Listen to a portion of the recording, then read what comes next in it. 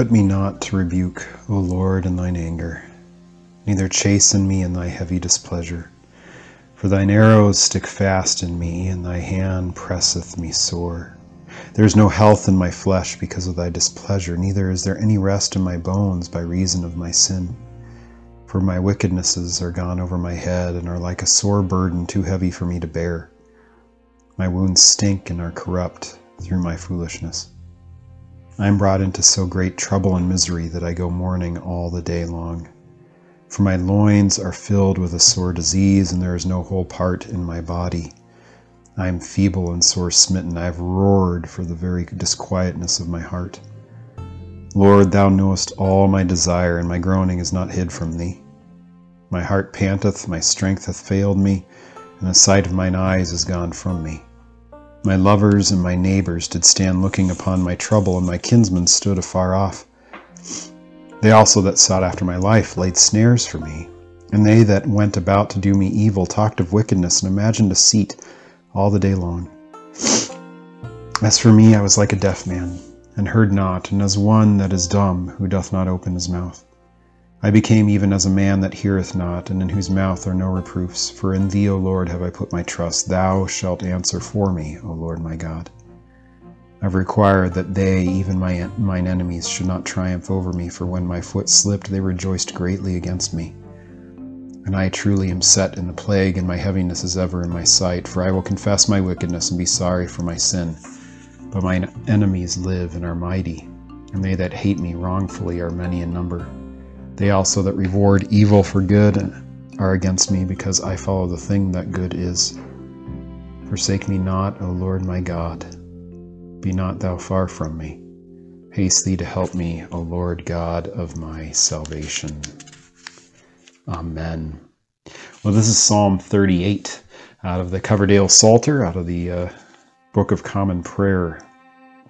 And it's one of those psalms, which is a psalm of confession, right? We heard it quite a bit there, especially in the beginning, that there's this worry about one's burden of sin, one's burden of wickednesses, which we don't like that word. We don't want to think that we're wicked or there's wickedness in us, but that's the word that's being used.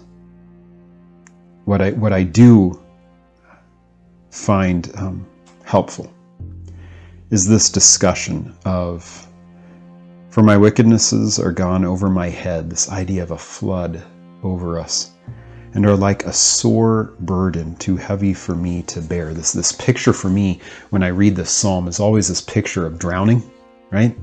Where you have a heavy weight tied around your waist or over your shoulders, and you're trying to tread water and you just can't. You can barely keep your head above water, right?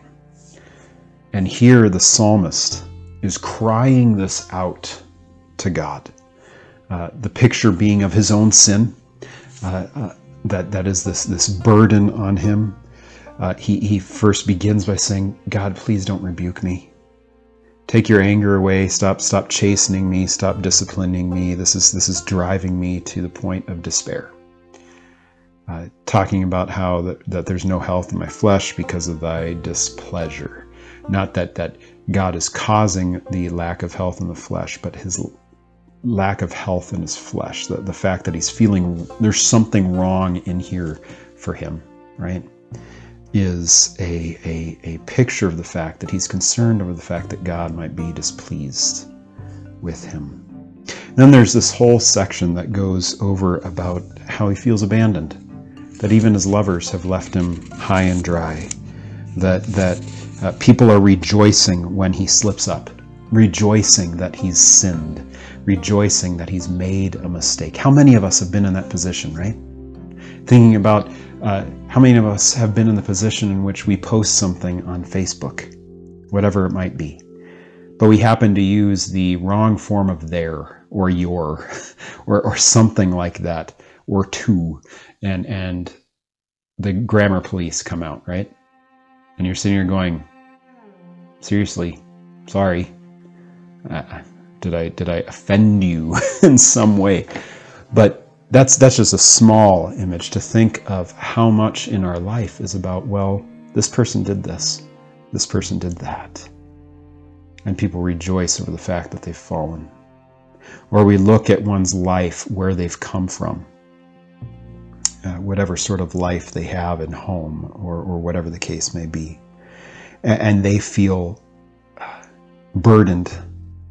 They feel the displeasure of people, even the displeasure of God, over the fact that they are not from a household that's upstanding. They're not from a household with Leave It to Beaver type lifestyle, that in some ways they're ashamed of their parents, ashamed of their siblings, ashamed of themselves, thinking that might even be their fault.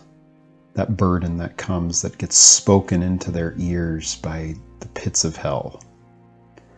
Here we have that being cried out by the psalmist.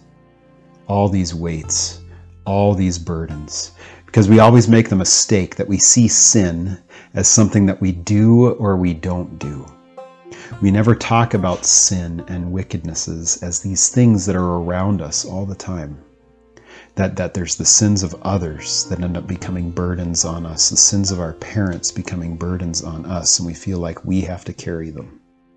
And then we think about our own sins being handed over to our own kids, and that they have to carry those. And instead, needing to be able to have a God to cry out to, knowing that sometimes He is chastening us, sometimes He is disciplining us, molding us, crafting us through His work. But there always is that one place to cry. In verse 15, He says, "For in Thee, O Lord, have I put my trust. Thou shalt answer for me, O Lord my God." That the fact that the Lord is his God, and the psalmist is saying, you know what, all these people are ripping into me, but You will speak for me, God, that I'm Yours, that You've captured me, that I belong to You, that even in my sin, I'm still Yours. You are still my God. And then it ends up with him crying out to God, don't forsake me. Don't be far from me. Be close to me. Like even as we looked at yesterday with the story of Elijah. Come to me in the way You're going to come to me, God, even if it's silence. Maybe that's what I need today. Quiet those voices. Grant me Sabbath rest in You, knowing that I belong to You and that I'm enough because You are mine and I am Yours. And then finally, haste Thee to help me, O Lord God of my salvation. Come quickly to me. You are my Savior. You're going to pull me out of this pit. You're going to lift me up so I'm no longer drowning under the burden of my sin and under the weight of ridicule in the world. And that is that prayer that we want to be able to have with God as well. We always get worried about the discussion of sin because we think it's going to overburden us. But sometimes we need to realize that we need to be free in order to confess, for the sole purpose that that sin lives to be forgiven. And may that be so for us. Let us pray. Keep, we beseech Thee, O Lord, Thy church with Thy perpetual mercy. And because the frailty of man without Thee cannot but fall, keep us ever by Thy help from all things hurtful, and lead us to all things profitable to our salvation through Jesus Christ our Lord. Amen. Well, church, go in peace. Serve the Lord. We will see you tomorrow.